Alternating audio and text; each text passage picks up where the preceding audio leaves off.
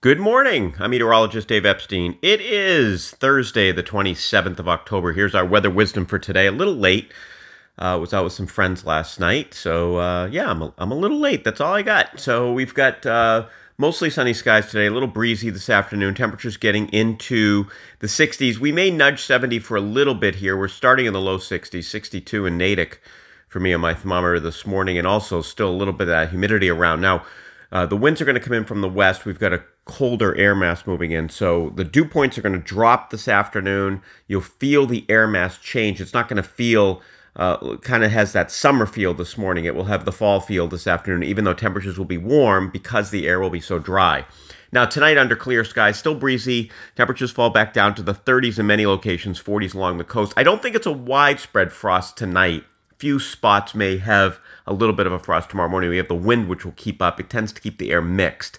And then here we go into the weekend. So tomorrow's highs are only in the lower 50s with the sunshine. And because we're going to start so low, going down here for Friday night, Saturday morning, it's definitely going to be in the upper 20s and low 30s over some inland areas. So that's pretty cold, obviously. It's a frost and a freeze for some of you. So if you have plants that you want to protect, even if it's in the garden, just throw a sheet over them or some row cover or something.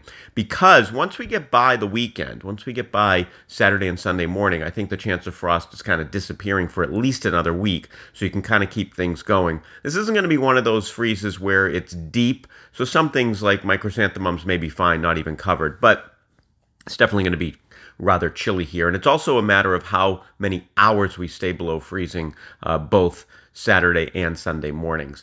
Temperature Saturday afternoon a little bit better, mid 50s. So it's fairly chilly tomorrow. We stay in the low to mid 50s. We get into the mid, maybe a few upper 50s on Friday, and then we're approaching on Saturday, and then we're approaching 60 as we head for Sunday. All with sunny skies. So the next, we've got today, Thursday, Friday, Saturday, Sunday, all look great. All with sunshine and that little bit of a warming trend after we have our coolest morning here on Saturday morning. Now, early next week, clouds roll back in, maybe a few showers at the beginning of the week. It's also going to turn mild. We'll have some of those mild nights. It may actually feel a little bit muggy as well. And of course, this is our final weekend of daylight saving time. We go into Halloween on Monday, and then we have next week on daylight saving time. And then next Saturday night is when we set the clocks back 1 hour, so you gain your hour's sleep. And then, of course, it's a little brighter in the morning, but it's a lot darker, an hour darker in the afternoon. So just something to remember as we head into this final week of daylight saving time. Have a great day, everybody.